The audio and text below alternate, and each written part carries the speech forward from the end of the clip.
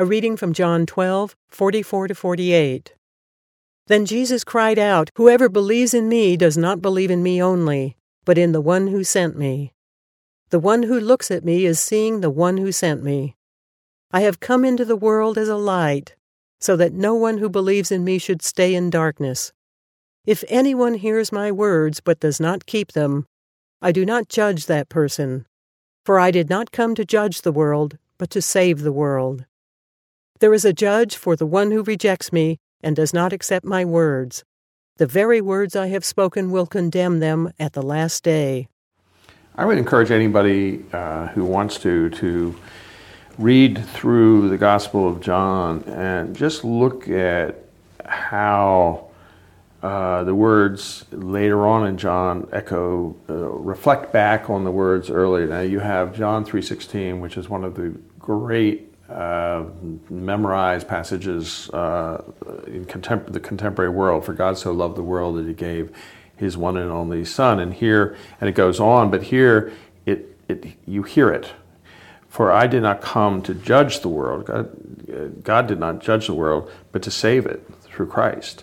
But to save the world. Yeah. And so you're getting this reinforcement of certain themes that are running throughout the Gospel of John. I love the fact that you pointed out the other day that John wrote this in old age, when he was in exile, when he was in amazing touch with the Holy Spirit. And he was reflecting back, and there's this amazing unity in the Gospel of John in terms of language and the way it's constructed, and the I ams in it, and his time had not yet come. There's kind of he has a little bit of a distance, actually, and he can look at it, but he's not making it up. He's in the Holy Spirit, and so these reflections and these echoes that you hear are the Holy Spirit speaking. Yeah, I love this passage. You get to see judge on a couple levels, because God is judge. He will, in the end, lay down a judgment. And for some reason, people have a hard time with that. I don't at all. I don't want this world to be arbitrary and random. I hope there's a judge in the end. I hope there is an accounting, and I think every one of us feels that way, but we've kind of philosophized this one out to a point of discredit. But in this moment, Jesus is basically saying, God wouldn't have to judge, because your very life is judging itself. You're becoming a judgment unto the reality of what you believe. We see that in the pain that gets reproduced in our world when we choose the dark road. Much less pain when we choose the way of light.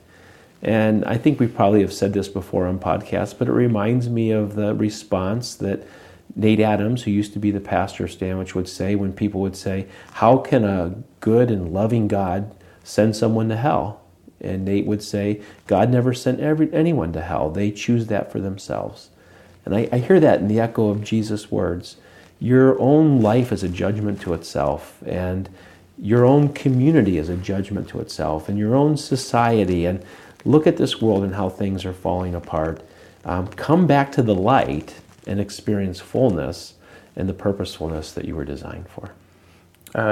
Nate used the word choose, and that God so loved the world, so loved the creature he created, that he created him free. Yeah. And that's both the problem and the opportunity. Absolutely. We can reject God in our actions and our lives and in the consequences thereof, or we can choose to actually accept the light. And that has enormous implications too, and nobody said it's easy. And Jesus is not saying it's easy to choose the light, but we do have the freedom. And that's our God nature. Yeah.